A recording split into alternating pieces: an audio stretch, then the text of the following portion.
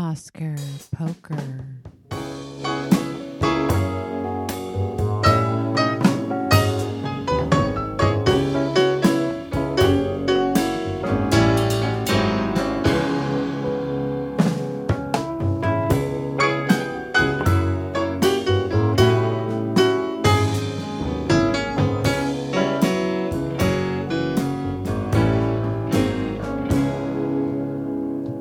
Let's put a new coat of paint on this lonesome old town.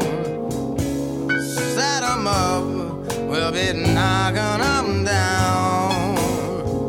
You wear a dress, baby, I wear a tie. We'll laugh at that old bloodshot moon in that burgundy sky. Oh, I'm just trying to find Mike Nichols' phone number in my my email thing. I had his number. I had his personal number, his office number, I should say. Oh, Why am I trying to find Mike Nichols? I was just going to say I could pull it out of my address book. I was just talking to him this morning. No, I'm just kidding. You know, me and Mike were buddies. No.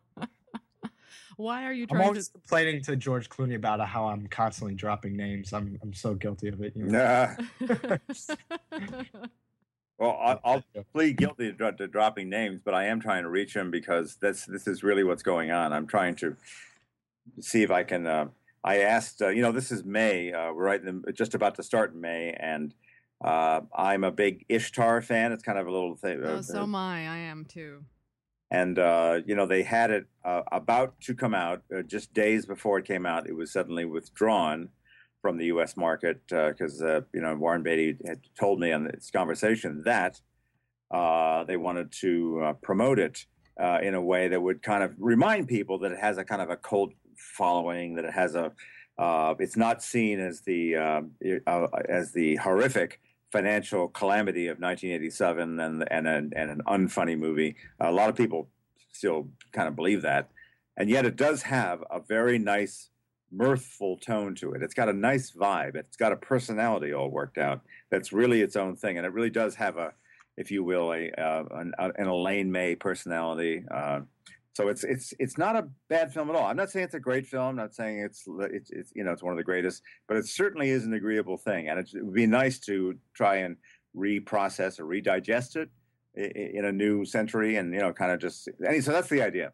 So they pulled it the last second, and Warren Beatty had said, "Well, we got to get." So I helped a little bit. I linked him up with Rahendra Roy at MoMA to do a little special Ishtar screening at the Museum of Modern Art, and also there's a plan by the Alamo Drafthouse people, who do this kind of traveling cinematic roadshow thing to do an Ishtar screening in Los Angeles. Rent out the American Cinematheque or the Chinese or something like that. Oh, great! Wow. And get Warren Beatty and Dustin Hoffman and Elaine May to make an appearance or do a Q&A afterwards, or one of those things. Wow! For all that, they better let you moderate it. Yeah, that effort. Yeah. Pete Ham would probably do the moderating, whatever. But the long and the short is that it's it isn't happening. It's like I called him twice this weekend, and if he doesn't want to talk about something, he'll say, "I have something else going right now. Can I call you back in about 5 minutes?" And then, who's that? Warren Beatty? Yeah, and then that'll be it for the day. But he does call back the next day. He's not rude. He does get back to you. But if he doesn't want to talk about something, he has to leave suddenly the conversation. So you mean you have Warren Beatty calling you saying, "Hi, Jeff, it's Warren." Yes. That's incredible.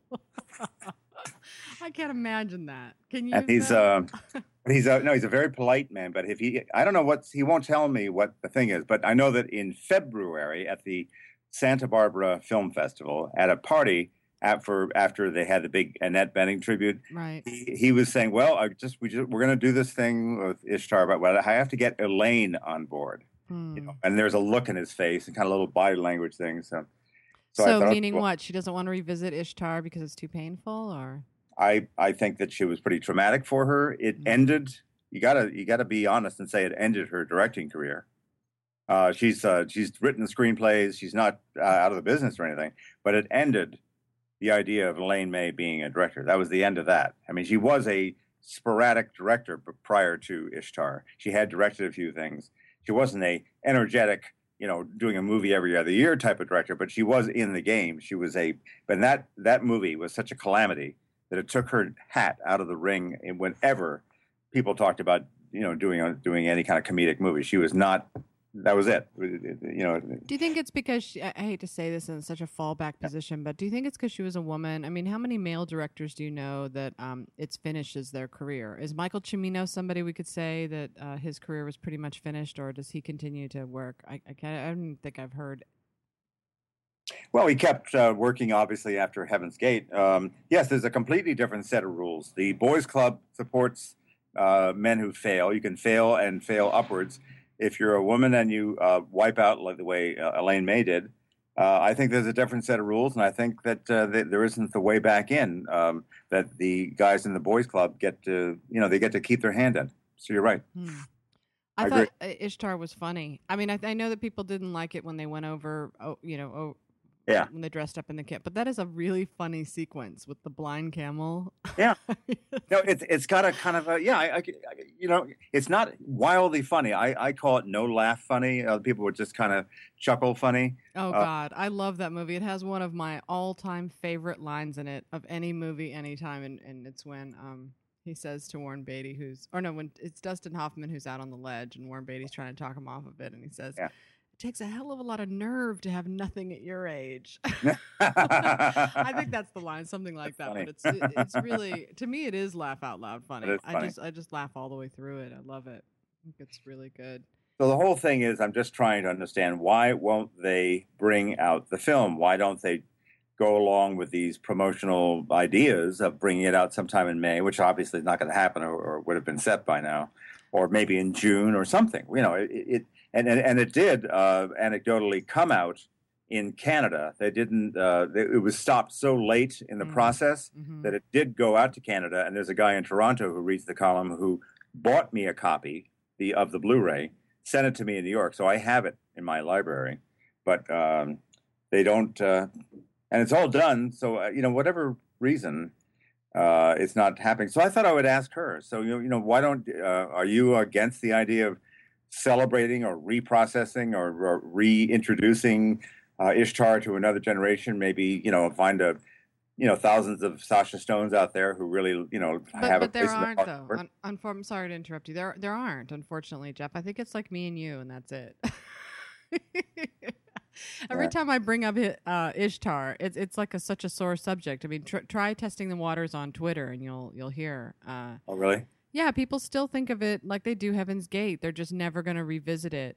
And I think that it really is about when they go overseas and they dress up in the it's really about the money. It's about how much money that they spend making it. That's what it comes down to. But honestly. That's what it was. That's how it was processed. 24 years ago.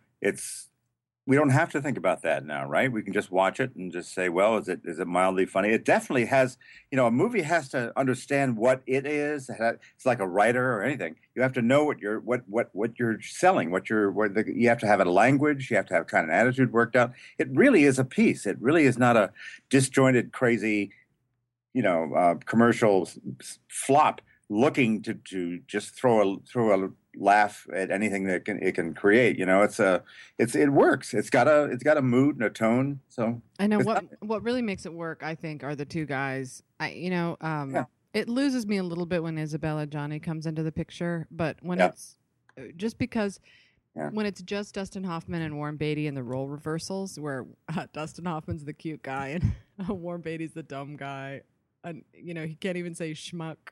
He says smuck. Oh yeah, it's that part of it is so funny. But as soon as they introduce the girl and they try to work out all that plot, it does sort of lose itself. And I think any audience today would recognize that, even if they didn't know that it was, it cost so much money. I mean, do we think that it's going to find the same kind of audience that The Big Lebowski found? Because that movie got terrible reviews when it first came out. And Lebowski? Yeah. It got terrible reviews, and then now it's such a huge cult favorite. I mean, I don't know, will Ishtar ever reach that level? No, it's but it does deserve, and it is a good enough film for it to be reconsidered and given a nice pat on the back, and at least sent off into the sunset saying, well, it was a little too harsh the first time it came out.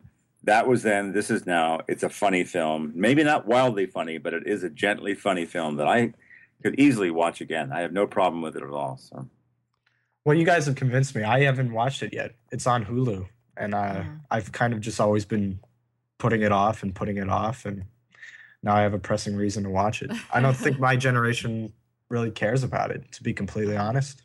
I mean, well, by all means, be completely honest. Yeah. I mean, we have be honest. I'd rather, I guess, I've watched Reds, 5 or 6 times, and I haven't watched this once. I'd rather watch, the great stuff from Dustin You mean it's free? Phil, are you saying that it is free on Hulu? Yeah, and I actually found out about that through your site. I remember you posting about it, and I said, "Oh, wow, okay." I haven't seen Ishtar, and I still have it bookmarked. But if they were going to bring out a Blu-ray, as they were intending to until early this year, why would they make it available for free on Hulu? Yeah, it seems like very.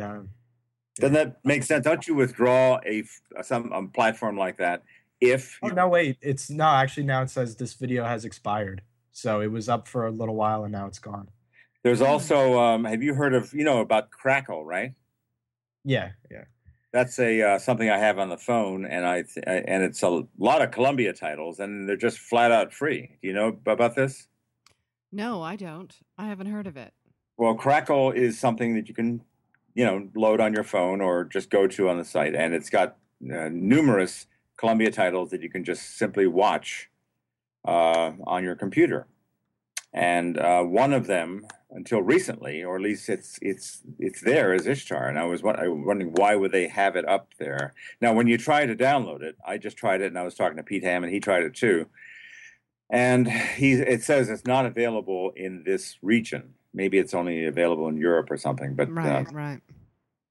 In any case, it's. I'm just trying to understand how the video world works. I mean, I always thought if you're having it out on a particular platform, which is Blu-ray, which is the elite platform, and you obviously are looking for people to pay money to buy it, it doesn't make any sense to have it available in other formats for the time, or at least for a window of 60 or 90 or 120 days, something. I don't know. It's strange. It's the whole thing is strange. I would love to talk to Elaine May about it. I think if anybody ever has a one-on-one with her, they could really get into the whole Ishtar thing. That's something that I just heard. I can hear you talking to her because you get her whole thing, and you guys would be a terrific pair. If there's any way I can assist in that, would you like to do a Q&A with her? I'll do anything I can to put a good word for you, because I think you'd be great talking to her. Oh, thank you. That's so nice. I would love to talk to her. I just worship the woman. I think she's brilliant. Yeah. No, I would love to, either at a Q&A or maybe we could get her on our podcast. Yeah. We could talk to her on here. Yeah. Have a nice long hour with Elaine May. Wouldn't that That'd be fantastic? Great. Yeah. You should see it, Phil. And in fact, I recommend you look at the old Elaine May and Mike Nichols videos. They're all on YouTube. And check out their old bits. The two of them were so funny. And she came out and gave Warren Beatty an appreciation, I think, when he got his was it the AFI tribute or the Cinematheque? I think it was the AFI tribute. And she came out and she was really funny then too. Mm-hmm. Yeah, definitely. One thing I love about Warren Beatty, Warren, if you're listening to your friend Jeff's podcast, he's always been so supportive of women, filmmakers, actors, writers, all throughout his career. In addition to sleeping with them, he's also been very supportive of them. Unlike a lot of kind of moguls that you see now, because back then they really had to fight for women to be in power positions. Nowadays, you can be in a power position as long as you have made money and you have success behind you. But people like Warren Beatty back then really did a lot of championing of others. So, well, that's good. Props to Mr. Beatty for that. So, Phil, why don't we just briefly discuss what is already been discussed fully by all the box office people, because we're doing this on Monday rather than Sunday. So the big surprise, was there a box office surprise last week other than the fact that Rio continued at the top? How would you describe the weekend? No big surprises. I mean, the Tyler Perry movie, performed the way you'd expect a Tyler Perry movie to perform. I mean, his movies are pretty reliable. I thought he underperformed, but for his base, no? It's kind of right smack in the middle. I mean, so I think it's unfair to say that it underperformed. I mean, it's at about 26 million. Some of his movies do 30. Some of them will do like 18. So he's all over the place. So you can't call it a failure by any means. Water for Elephants came in at a little lower than where the estimate was. I just saw the number this afternoon, and it came in at 16.8, which is about what we were expecting. Our prediction was 18 million. But all signs point to this holding up like a champ, because it's a movie that appeals to adults, and they'll flock to it while Fast 5 and Thor and everything like that are kind of invading the marketplace right now. So we're all going to see Fast 5 tonight. Are you seeing it tonight, Phil? No, I'm gonna wait till the midnight show for that. I want to see what the audience reaction is and get that whole vibe from it, because if I'm gonna have to endure a movie like that, I at least want to see it with an enthusiastic audience. That's absolutely, yeah. I mean, it's not gonna be very fun with the screener crowd, Jeff. Yeah. Oh yeah. No, they're not gonna enjoy it. I mean, a movie like that, it's like it's not made for critics and media people. It's made for. Can I just say that I thought that the first one, which emulated and I felt really captured the spirit of the old American International B movies, the Sam Arkoff movies, and it ended on a moment of real character, which is it was a character-defined ending, in which the Paul Walker let Vin Diesel go because of a matter of honor and trust between them, and the cop lets the criminal run because what matters to him is the extension of trust and the whatever you want to call it, the bonding thing that exists between them more than his duty to the badge. And I felt that was a really cool way to end a movie. I respected that first one. So, but then Justin Lin came in on number 3, number 4. He's done. This is the third one. I know this is the third Justin Lin version and the 5th Fast and Furious. Did anybody see number 2, 3, or 4? No. No, I saw the first one, and then I've seen parts of the other ones, but no, this is. How come you didn't see it? Oh God. Just no interest. I mean, because you reviews and you just got a sense that it was, because I had the feeling that the first one had a sense of it was about something, it had a thematic. It was obviously an exploitation movie and fast cars and everything, but it had a little character going. And I've got the feeling, like the Bond series, the first 2 were the good ones, and then it kind of became more and more about gadgets and flamboyance and largeness, and that's kind of what these other films have.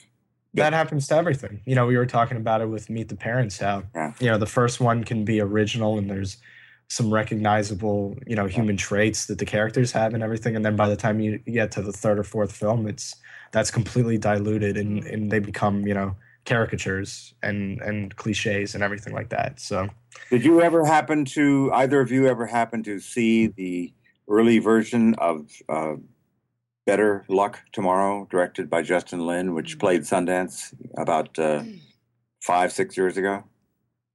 I never saw it, but I have to say that I used to work at UCLA School of Theater, Film, and Television for a while. I had a part-time job there, and Justin Lin was one of the alumni, and so I had to do a lot of publicity for him on that movie, and I know it was very well received. What was it? Was it Better Luck Tomorrow, or was this his first movie that got all the raves? One before Better Luck Tomorrow. The one that got him on the map, I believe, is Better Luck Tomorrow, because it was quite a hit at Sundance. Right. And then it was acquired. And the thing for me is that at the very end, it's about these guys who are into all kinds of, into drugs and whatnot. It's set in Orange County. And the finale, the climax, is when one of their own is killed, because I forget why he's killed, but they kill him. I forget. Is it because he's going to rat them out, or he might rat them out to the authorities about their activities. I forget the particulars, but I know that they get rid of his body and the lead protagonist says to himself, and it ends like this, that I don't feel good about what we did, but I'm not going to let it get in the way of what my life is going to be. I've got a good grade point average. I'm getting into an excellent school. I'm moving along. And, I'm sorry that this happened, but that was something that happened, and I'm not going to have it define the rest of my life. I'm going to move on. Mm-hmm. Right? Yeah. Which was a really fascinating ending. It was almost like kind of a generational statement. I'm going to put things in compartments. I'm not going to get all guilt-tripped about this. Okay, a guy died. I'm sorry. Not a good thing. I'm not going to do it again. But I'm not going to, go on the cross about it, please, So that was a to me, that was like one of those real home run endings. Mm-hmm. And then Paramount picked it up, and they wanted the guy to be caught. So they put in a police siren at the end. Oh, like woo woo. Oh, he's gonna. Oh no, really? Oh, it's awful. He basically copped out on it, which was, and I don't blame Justin Lin for going along with this, but he did go along with it, and he's got a big career, and he's making a lot of money, and doing these. He's in the club. He's never going to be unemployed. He'll always be able to work. And I just. Well, I don't know about that. I mean, it's interesting to me when they take a young director, and I feel like they take a promising young director, meaning Hollywood, and they give them way too much power and too much money early on, and it really messes with their head. People like Robert Rodriguez and Justin Lin's another example. I just think that they need, and some of them can hit the ground running, like Steven Soderbergh when he had Sex, Lies, and Videotape. He put out on the screenplay for it, he had written something about being a filmmaker and being a writer. Mm-hmm. And he said that, you have to be ready when the opportunity hits. So don't start until you're ready to really, produce good stuff. Because if you just do it on the fly and you just happen to get lucky with one project, then they expect you to do all this other stuff. Everybody does. Everybody has these high expectations. And how can anybody ever live up to that? So you see a lot of these directors come in and go out. They're the flavor of the month. It's just a little depressing. That's all. But then they regroup and then they start working with the basics again, like story. Robert Rodriguez, he really needs to take some time away. Figure out what he wants to say as a filmmaker. I don't think he shares your view about how things are going. He's very happy. He's like a big king in Austin. Okay, fine. I'm just saying, compared to who he was when he started out, the promise the check he wrote, yeah. on his future, I just don't feel like he ever really became that guy. I thought that he was a real powerhouse. I mean, to make a movie as good as what he made for El Mariachi for whatever it was, right. $25,000 or whatever he allegedly spent. Yeah, that was a pretty impressive little film. It really was. I mean, I think people were thinking more like he was going to do the Scorsese thing. That was a bare bones that showed exactly what he could really do as a filmmaker. But he never quite. He just kind of went right into the genre stuff. Yeah. Yeah. So. And that's why I'm glad Aronofsky's not doing Wolverine. I was worried something like that would happen to him. Where he sees all the dollars and has more money to spend and it ruins him. Well, he didn't exactly get rich. I don't know if he had points in Black Swan. Maybe he did, but he did not. He was. They made it pretty inexpensively, from what I understand, and he had conveyed to me in a conversation that. It's a dry period out there. This is not a flush time for the independent film market. And I felt that he's sort of paid his dues enough so that he could make a movie like Wolverine and do a really good Aronofsky-like job, and then and then go back to doing the kind of movies that he really likes to do. Yeah. I don't think he'd succumb and become. Robert Rodriguez for a better term. I just think he's Aronofsky. He's a formidable guy. He knows who he is. I don't think he's soft play anymore. No, that's a good point. I mean, I could easily see him, being like Christopher Nolan, where they're completely comfortable, keeping their individuality and working on a big canvas, But there's always the risk there, Yeah. He's Christopher Nolan's sort of the exception to the rule because he really did get, given a lot of power right off. from his first movie too. But he's always maintained his artistic integrity, even in the studio system. He's one of the few that has. So how about this Elvis Mitchell thing? Could we segue into that? That is like the weirdest story to come out this week, wasn't it? Yep. I mean, what's up with that? It's like, I don't even know how to make sense of it. First, I hear that Elvis Mitchell is fired from Movie Line for saying that, who was the actor who was supposedly smoking a pipe in Source Code? Jeffrey Wright was supposedly smoking a pipe, right? That's how the story goes. And in the script, his character. In the script, but not in the movie. So Elvis Mitchell put that in his review. And controversy then ensued, and next thing you know, he's fired. Well, then they start tracing that to him being fired from the Ebert and the movies, and so suddenly Elvis Mitchell is this strange kind of figure. Well, because he's has a history of not lasting in jobs. He sometimes didn't show up for jobs. There was a L.A. Times thing that he had. He actually didn't show up for it. I'm just recounting what has been reported before. There was a job for Paramount, I believe it was. He physically never showed up, according to what I read on Nikki Fink's site. Yeah, I guess so. But what do we think that's about? I mean, what's going on? Is he has no respect for the game, or is it that he's, kind of got kind of a bipolar thing going on, or do we think? I think something in there. It's like I don't know that we can really do it justice and dissect it, but it's something like he's like Ripley in the the Patricia Highsmith character. He's not quite the sort of person that you and I offer. There's something about him. He's not Ripley though. That would be hilarious if he was. But I just wonder what his like. I love the guy. I loved his writing and I've been following him for years because he started out at like Manohla Dargis at the LA Weekly, and then he went to the New York Times just like she did. Right. Actually, I think didn't he do it before her? Maybe. But anyway, I don't recall. I think that when he left, I think that A.O. Scott took his place, and then once A.O. Scott was in, then Manohla came in. And then I don't know. Do you guys listen to The Treatment on KCRW? That's a really good show. And his interviews on there are spectacular. I've never heard a single thing that Elvis Mitchell has ever said or written in his film criticism that would lead me to believe that he's this sort of unstable character. That's what's so weird about this story. It's like it's all of a sudden revealing a side to his personality that was never really exposed before. Well, I know that if I were in Elvis's position, I can only say that if they had an issue with me having included a detail that I had read in a screenplay and somehow allowed that detail that in my memory to kind of merge with my memory of the film. I think that I could have explained pretty clearly that,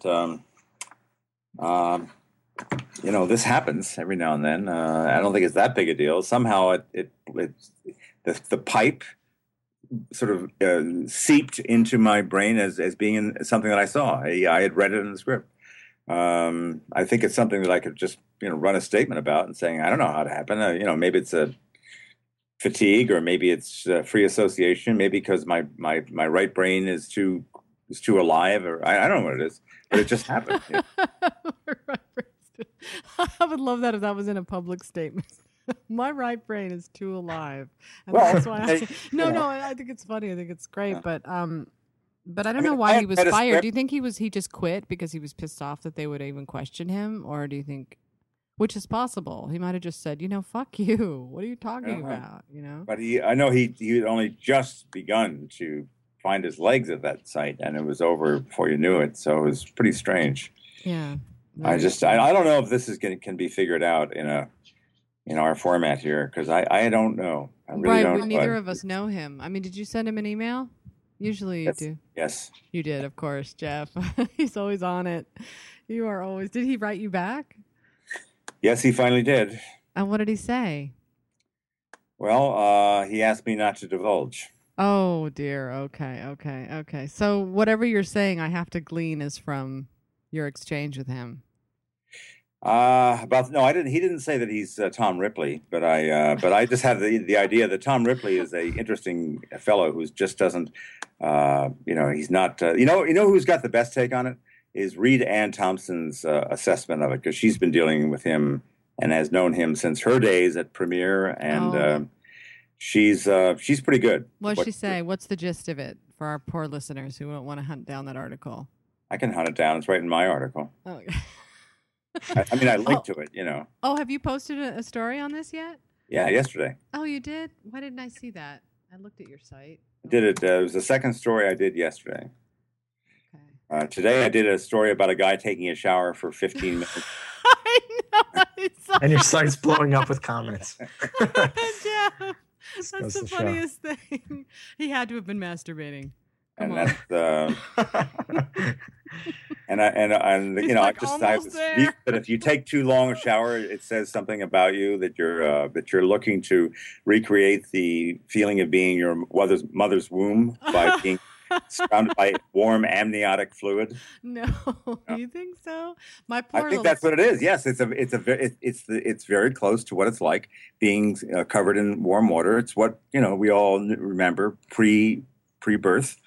And I think there's something about going back to the womb for a lot of people, guys in particular, and that's what's going on. I think, and also, people also say, and I completely understand this: in the shower and driving are the two times you get your best ideas, because you're not doing anything. You're not, multitasking or texting, or you're just kind of sitting there, and it's kind of cool from a creative standpoint. So I understand that.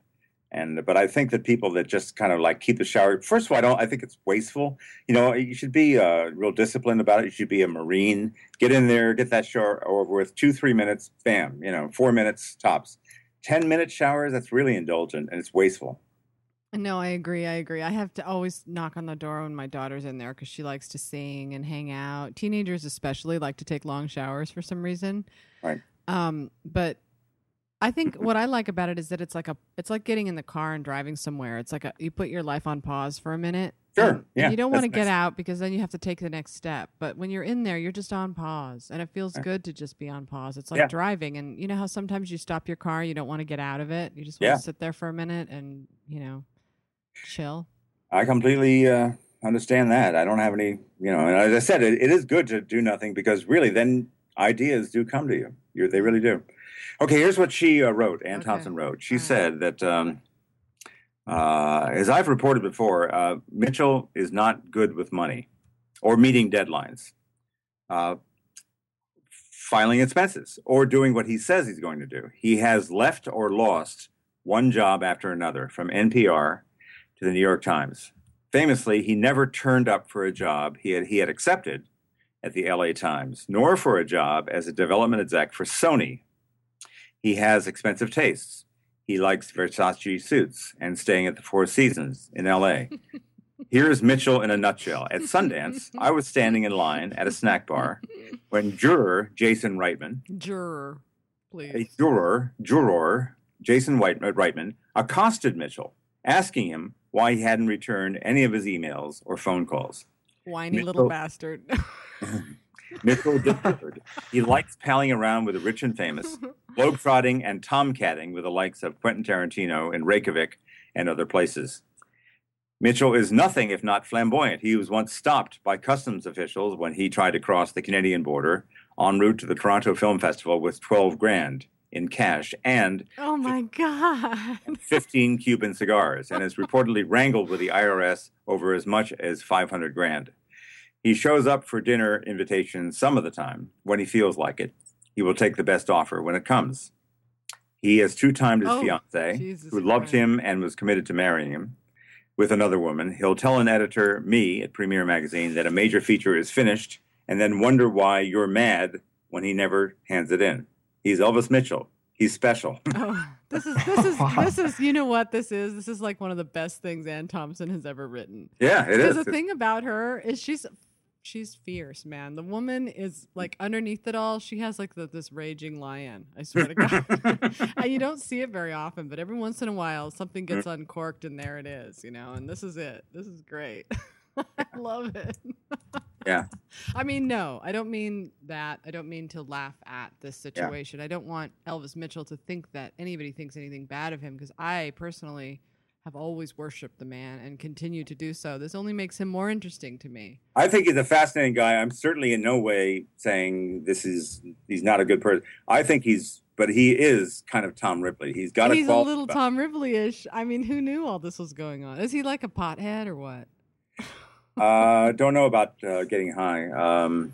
I don't know. Would that link him with everything else? I think getting high. I think it would make him a little, flaky in terms of not showing up places or drifting off. You know, people who smoke pot, it's half the time they just sort of disappear off the radar for a while, and then they show back up, and then they don't understand why you're so freaked out, because you're living in the sober world, but they're in the stoned world. Don't forget now that there was the Roger Ebert TV show that Christy Lemire and the Russian guy, Iggy, are doing. Elvis had that gig, and suddenly that vaporized. Ebert will not reveal, Ann wrote, why Mitchell wound up not doing that show, except to say that the reason was "quote unquote" mundane. I hear the show's salary was too modest for Mitchell. Update: Chaz Ebert had got in touch with Ann and said, the reason we let Elvis go had nothing to do with salary, but we really don't want to go over it. We like Elvis and wish him well, close quote. I sure wish I knew why that they let him go. I think he's fantastic. I mean, I just think his writing is really good. I mean, when she says he's Elvis Mitchell, he's special, she's right. He is special. He stands out. He's different from everybody else. Yep. And that's why people want him. You know, that's why they want him to write for them. They want him on his thing, and he knows that, I guess. Mm-hmm. I just wish he could get it a tiny bit more together so that people like me, his fans, could have more access to his stuff. You know, as it is, he doesn't write or do anything except the treatment that I can read. You know. Yeah. So. Yeah. Oh, it's a good talk show, and I've seen him do nice Q&As. I saw him bomb out with Warren Beatty once, but then everybody bombs out with Warren Beatty. Why? Because Warren is so weird and like. Yes. He couldn't get anything really frank from him, and it was just a lot of. But he's always so evasive, Warren Beatty. He never gives you a straight answer, does he? It's very rare when he's frank and blunt. But he is frank and blunt in his own way. But he just doesn't do it very much. He'll certainly never do it in front of a group. And he likes to dance around and sort of tap dance. You know? Yeah, he smiles and giggles and shrugs his shoulders and. Right. Well, that's a shame about Elvis Mitchell. What a drag. Yeah. I mean, I don't know how many times he can do this, but I would think that given if he likes Versace suits and staying at the Four Seasons, hanging out with Quentin Tarantino, I'd want to make more money. And I don't think that the treatment can pay him that much. So I would, I don't want to get into this too much, but you gotta have, if you have, champagne taste, you gotta have a champagne salary. That's right. You do. I mean, and you pretty much have to sell out if you want to live that way. But, yeah. So what's going on next weekend, Phil, box office wise? What do we have to look forward to other than Fast Five? What do you think it's going to do? We're saying somewhere close to 70 million. It's going to be big, I think. Yeah. But, things change. I mean, in these next couple days here, we can, pick something up and that could drop a little bit. But I think it's time for the box office to pop. I mean, it's been a slow couple months. Can you do a comparison? What have the last couple have done? Where do you get the 70? How does it all calculate? I don't have the numbers right in front of me, but the last one did really well. Hold on. If you give me 1 second, you guys talk about something else. All right. Talk amongst yourselves. Yeah, talk amongst yourself.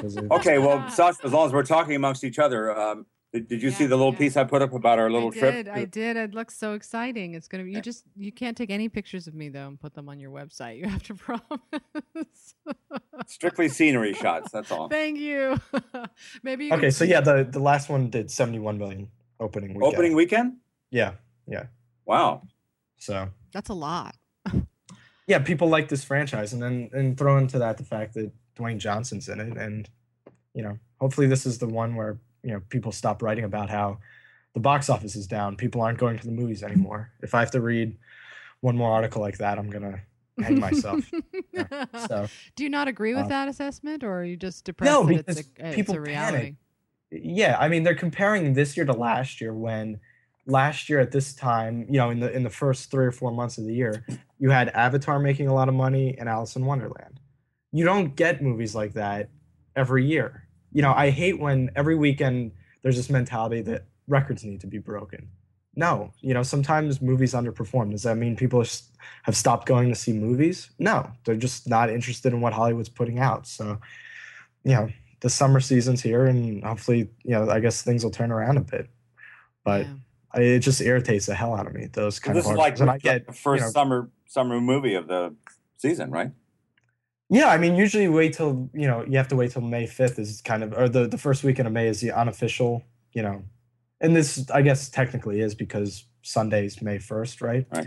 But, I mean, Thor is what I would consider the official or the unofficial start of the summer movie season. But Fast 5 is in every way, shape, and form, a summer blockbuster, kind of like a week early is the way I'd put it. So. The strange sort of demographic that loves those movies are women in their 60s and 70s. Did you know that? My mom wants to see this movie, by the way, Fast 5. Are you serious? Wow. I'm totally serious. It's the strangest thing. She saw the trailer for it and she was like, oh, wow, I want to see that movie.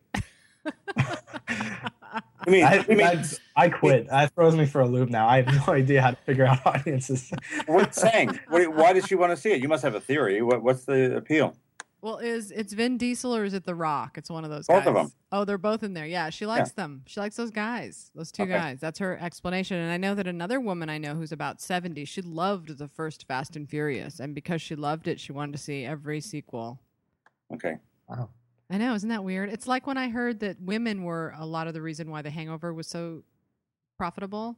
And it's true. I mean, as crude as it is and everything, there is enough there for women, like even the cliche woman thing of like the wedding, the happy wedding, and like everybody turns out monogamous in the end. And you can't have a movie. I think older women, they just like the aroma of testosterone. Is that what you're saying? I think maybe it's that he's cute, and it's that they like these guys. They like them. I think that these Fast 5 movies aren't aimed just at men. I do think that there's an element of them that women respond to. Older women, All right. Older women are people too, Sure. They still like fast cars. And, That's right, baby. They're coming out of the 50s, when they used to do drag races and stuff like that, which we don't really do anymore. When I was a teenager, they still did cruising a little bit. Like we cruised down Main Street in Ventura on Friday night, But at some point, the cops shut all that down. Do you guys remember cruising, either of you? I remember Van Nuys Boulevard very well back. Van Nuys Boulevard, yeah. Back in the 70s during my lost period. I remember that very vividly. Yeah. My generation doesn't cruise. We tweet. You tweet. Listen, you just watch American Graffiti and you'll see cruising. That's what they used to do, That's how you cruise. And they did all up until the 80s. They were still cruising. Right. On a Friday night.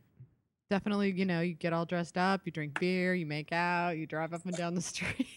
Yeah. Sounds pretty boring. Tom Waits, Heart of a Saturday Night. Yeah.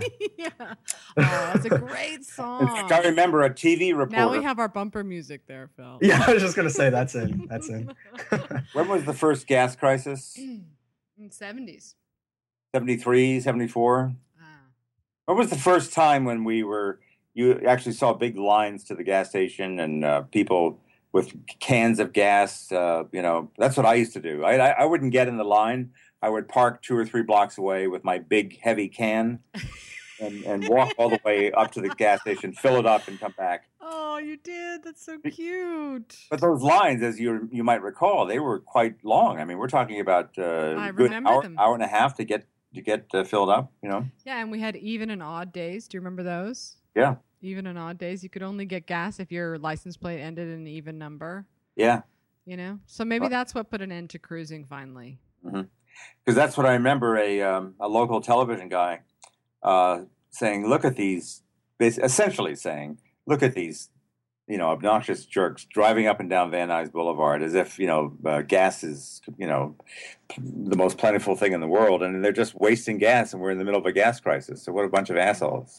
Well, speaking of gas, hello, over $4 a gallon. I mean, my God, it's like $4.20 a gallon now for gas. That's, it is heart stopping, isn't it? How high it is. So And there, it could go up higher. I don't know how having gunfire in Libya means that gas costs more, but I think that the speculators are using this to fill their pockets. Oh, don't buy that line. I mean, that's such a crock of shit. They just point to Libya and say, "Oh, well, that's why we're raising prices." Much more complicated than that. oh, really? I don't know. Do you guys follow the stuff Michael Rupert does? The guy who was the subject of Collapse. No, remember that what's he said movie? about this? What has he said? Well, no, I mean, he writes about this all the time. Peak oil and the impact it's going to have. Yeah. And I mean, I read a lot of his stuff and follow this pretty closely. And I've been warning people about this for a while because I've been reading that this was going to happen for a year, and then you had the guy from Shell, the former president, come out and say flat out, we're going to hit $5 by 2012, average. So I wouldn't expect it to go down anytime soon, and I would expect it to keep going up. And oh God, please don't say that. Oh. That's just the reality. And the worst is going to be, not to get like preachy here, but the worst part of it's going to be the effect it has on food prices. Most people don't equate that yet, but how does food get on shelves, through cars? So it's tough times ahead, I think. Tough times ahead. I know when I couldn't believe it when I had to stop and get gas, how much it was. I mean, it really does make you think twice before you get in your car and go anywhere, Jeff, are you still riding your bike around? I have a bike and I use it all the time. And the only time I use the car is to go to a screening or to drive to Hollywood for some reason. That's a nightly thing, but I don't, I use it very sparingly, and I'd be delighted to live in a city where I didn't have a car. Well, you just did live in a city where you didn't have to have a car. Yeah. New York is the best for that. Right? There's any number of great cities that don't require cars. This is one of the few where you have to have it, and it's not pleasant at all. Think of all the people whose regular life involves daily commutes of 50, 60, 70 miles. That is completely common for many, many hundreds of thousands of people in this overall Southern California sprawl. It's not going to be pleasant. No. So do you just lock your bike up when you go somewhere? Yes. I have a lock and key and the whole thing. Sure. That's what I do. And do you ever take your bike to screenings, or is it just like you can't? I certainly could. I'm too. I guess the word is I'm too lazy. But I could easily do that at the ArcLight Tonight, for instance, Fast 5. I could do it. I used to go when I was had my last bike before it was stolen. I used to go down to Sony. Not a problem. Go down to it's about a 40-minute drive, 30-minute drive. It was fine. Nice. Not a problem. And I was happy to do it. So. Oh, that's very inspiring. My daughter's school is just maybe a half a mile away, and my yoga studio is only 5 blocks away. And I always take my car because I always think I've got to do errands afterwards, but I'm just going to stop. I'm either going to take the bike or I'm going to walk it.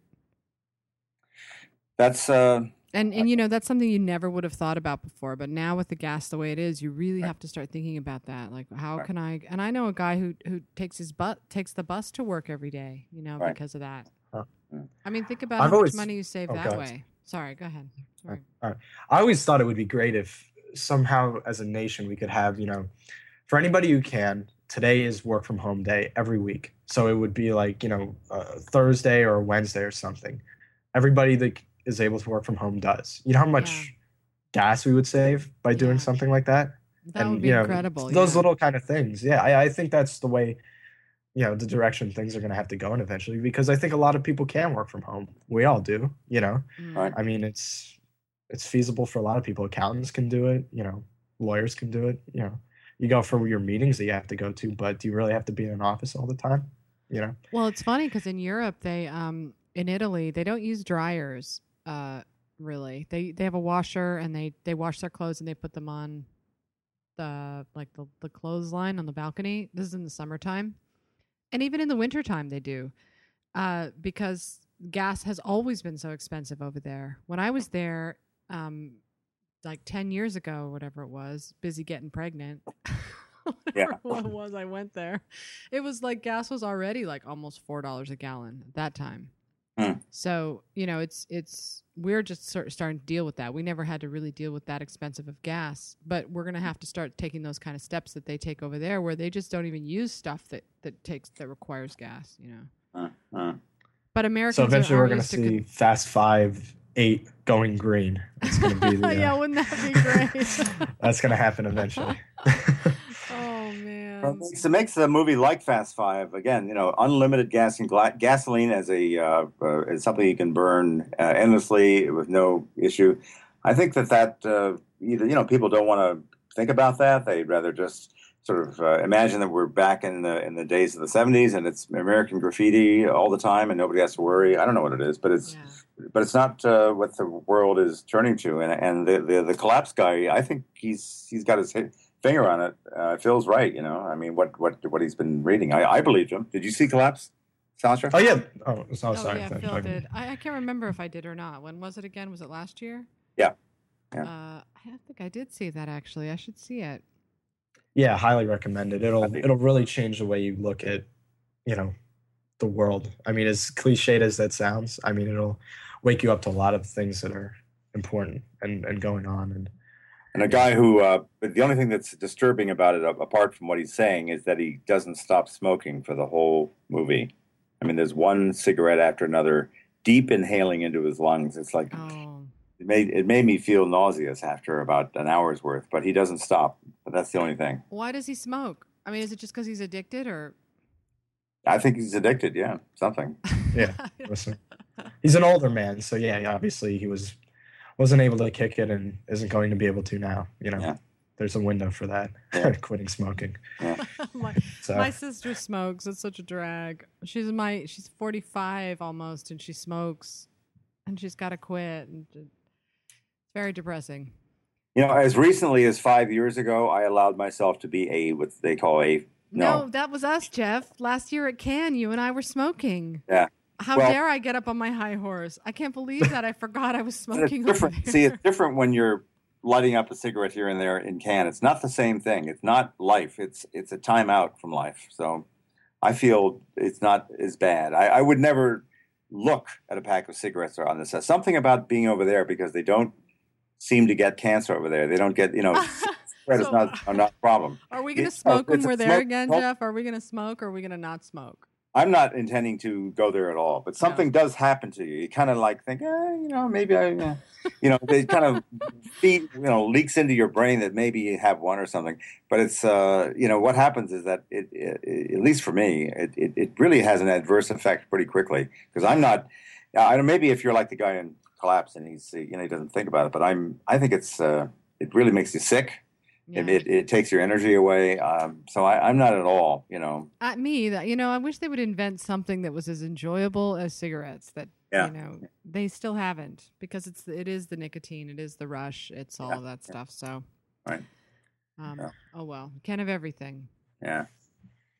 So then we hear that sitting for long periods of time is almost as bad for your health as smoking. Did you read that article last week? They said that if anybody who sits for long periods of time during the day, even if they're marathon runners, even if they go to the gym, even if they offset it with exercise, it doesn't make a difference.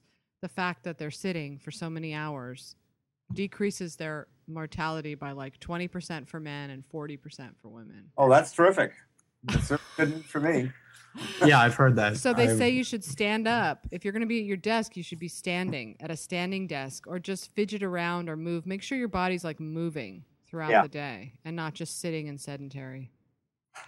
I have a friend who's a kinesiology major, and he actually sometimes sits on a big, huge, toy bouncy ball, that you'd give to like kids to play with because it keeps them constantly moving. And he backs it up with science and says this is a good thing to do. I can't bring myself to do it. I think you look ridiculous, but he'll live longer than I do. So, Hey Phil, remember when Tron Legacy came out? Sure. And that was, can you recount or recall what it did the first couple of weekends? Yeah, sure. Was it I remember it being a pretty decent hit the first weekend, but not a overwhelming one, not a avalanche by any means. Yeah, it did 44 million its opening weekend, and then it ended at 172 million domestically. So it held on, which any movie that opened, I believe it opened basically the same weekend that Avatar did the previous year, December 18th. And That's actually pretty good to do 40 something and end up with 170. That means it almost it more than tripled its opening, which is pretty good when it does that. yeah, I mean, absolutely. Because I thought it was, I don't know where you guys, stand on it, but I thought it was a great theatrical experience. I saw it in 3D. It looked great, and I like the effects. And usually I can't stand those kind of. It was a horribly written thing. Come on, it wasn't very good. Oh, well, no, the writing is crap. Yeah, absolutely. Like, but I could almost watch it with earplugs in. You know what I mean? That's how great it looked. You know, that's what I went on completely. Right. So I forgave it for all the. But anyway, I was just reading statistics how since the Blu-ray came out, it's been really quite a big seller. It's really done pretty well. Are you talking about? Yeah. Sorry. Tron Legacy has come out on Blu-ray and been shot right to the top of the charts and been a very big seller. Made a whole nother revenue stream, a very, very good one. Incredible. Yeah. But I guess that's the thing. If you have a Blu-ray player and a high-def TV, you're going to want to see a movie like that, right? Yes, I mean, I guess that's so. an incentive. Just to see it on your TV, I think would be an incentive. Yeah, exactly. Whether it's well written or not, it's like, oh wow, That's check a this like out. that I can say is an incentive, but I don't want to see movies like Tron Legacy. I want to see 12 Angry Men on my big 50-inch, Yeah. I hear that. I want to see the quality stuff look as good as possible. Then it's really cool. So, Well, some people just like to see how it, they just like how it looks. They just like that. yeah. I hate to jump in here, guys. I have a 4:30. Fine. I have to take, so I'm gonna have to jump out short here. But All right, Sasha, we're going to have one more. We're all just to recap really quickly, Phil. The only thing that's going on of any import next week is Fast Five. That's the only one. It pretty much has the weekend to itself, right? yeah, I mean, the only two other wide releases are Prom and Hoodwinked too. So Do you think Prom's going to do anything? I don't have a feeling that it has any buzz at all. No. No, because it goes back to the whole thing of teenagers don't have as much disposable income, Right. as they used to. So Somebody had complained on Jeff's site that we didn't talk about Insidious box office. So can you just do a quick thing on that, Phil? Just really, really fast. oh, that's holding on like a champ. I'm really surprised by that because most horror movies. Remember you said it was going to make like 30 million or something. Is it doing better or? Yeah. Oh, yeah. It totally, defied expectations because, 95% of horror movies come out and then, they land with a thud. And this one hasn't, fallen into that trap. I mean, it dropped only 20% during its fourth weekend, which is the kind of drop that you see from, just a quality movie that people are responding to and want to see over and over again. And it's already at 44 million. So yeah, it completely shattered expectations. Yeah. Wow. So a really surprising. So it's getting word of mouth then too, right? People are saying you got to go see this movie. It's really scary, and Yeah, 100%. I think it's the death of torture porn now officially. I mean, this after the Paranormal Activities really hit, and now this one, which is along the lines of the Paranormal Activity films, they just show you a little bit more. It's the same themes and everything. And people responded to this as well. So good riddance to the torture porn. Yeah, exactly. Hallelujah, that's over. So on that note, I will talk to you guys next week. Well, yeah, we're going to have one more. Next week is going to be the last one until we go to Cannes, right? Oh my God! Really? That's insane. Is it only next 2 weekend? weeks? Is our last three-way domestically, and then the Holy following crap. weekend we'll be doing it somewhere. I guess the two of us and Phil can join in. I guess. From the States. Okay. All right. Well, it was great talking with you. So I can't believe that are we going to try to just do one podcast from over there? Or are we going to try to do two or? I'm fine to do a couple if you want. That'd be fine. There's more than enough to cover, obviously, so we can certainly cover the whole thing. Yeah. I would look forward to that. In fact, we could get Guy Lodge to join us or something. Oh, definitely. Guy and maybe Anne. We'll do like a live from Cannes thing, and we can have all these people chiming in on what they think about Cannes. We should do that. Yeah. Yep. And by the way, I'm going to get my pass today, but the Turner Classic thing, the Turner Classic Movie Festival begins on Thursday night. And goes all weekend, Thursday, Friday, Saturday, Sunday. And you said that you missed your deadline. Did you ever figure anything out? No, I never did. So you managed to wrangle passes anyway? Yeah. Oh, see, you're the man. I Begged can't believe you did they that. completed and rolled around on the floor, and they said, okay. Oh, my God. Lucky you. Well, that's okay. I got a lot to do anyway. I got my own shit to do. Cool to be able to see these films that I know backwards and forwards and know the dialogue to. I still want to see them because it's rare to see them in quality projection on a large screen. So that's the thing for me. So God, lucky you. Citizen Kane, Taxi Driver, those are the two that I would really want to come out for and see on the big screen. I hope they offer a way for people to do that. And to look at, Street, they have films like Streetcar Named Desire. They have the Beckett at 9 o'clock in the morning at the Egyptian. They're showing, Girl Crazy with Mickey Rooney and Judy Garland. They're showing, Dodsworth, Seven Brides, all these, sappy old 1950s movies. It's so fantastic. Oh, I should correct what I said about Taxi Driver. Yes, I know Taxi Driver's in theaters or was in theaters, but Citizen Kane, you never see that re-released. So, yeah. And they withdrew, by the way, for some reason they had the Guns of Navarone set for this, and they pulled it at the last second. I don't know what that's about. But well, that's so interesting that you're going. I'm so glad. Well, of course they would let you go because if they get coverage from you, that's a big deal. I just want to be able to, and our friend Warren Beatty is going to attend a post-Reds screening at the Chinese Multiplex with great. Alec Baldwin doing the Q&A. Man, that's so fantastic! Wow. Yeah. That's great. So, all right. Well, let's talk about it next weekend, and good hearing from you. We'll talk privately about a bunch of other stuff that's coming soon. Nice talking to you. All right. Bye. Goodbye. You're behind the wheel, your arm around this sweet one, Oldsmobile. You've been listening to Oscar Poker, episode 31, with Jeffrey Wells from HollywoodElsewhere.com, Sasha Stone from AwardsDaily.com, and Phil Contrino from BoxOffice.com. You can find us on Twitter at AwardsDaily and at Wells H. Wood, and we will be back next week with another podcast. Thanks for listening.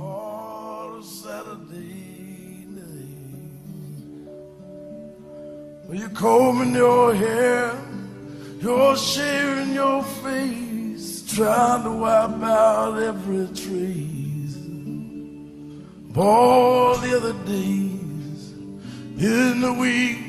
You know this will be a Saturday, reaching your peak, stopping on the red, going on the green, and tonight will be like nothing you've ever seen.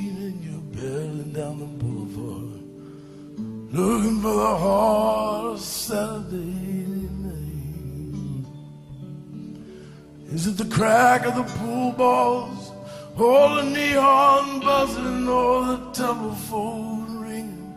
It's your second cousin, the barmaid smiling from the corner of her eye, the melancholy tear makes it kind of special.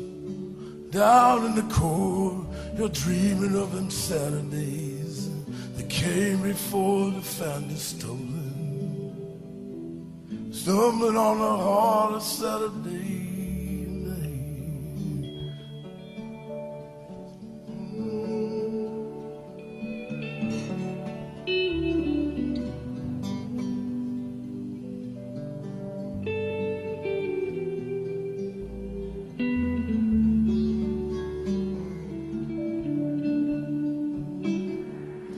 Is it the crack of the pool balls, or the neon buzzing, or the telephone ringing? Second cousin, or the barmaid that's smiling from the corner of her eye, or the magic of the melancholy tear in your eye that makes it kind of special.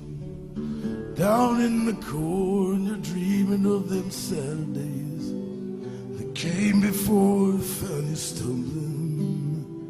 stumbling on the heart of Saturday night. And you're stumbling on the heart of Saturday night.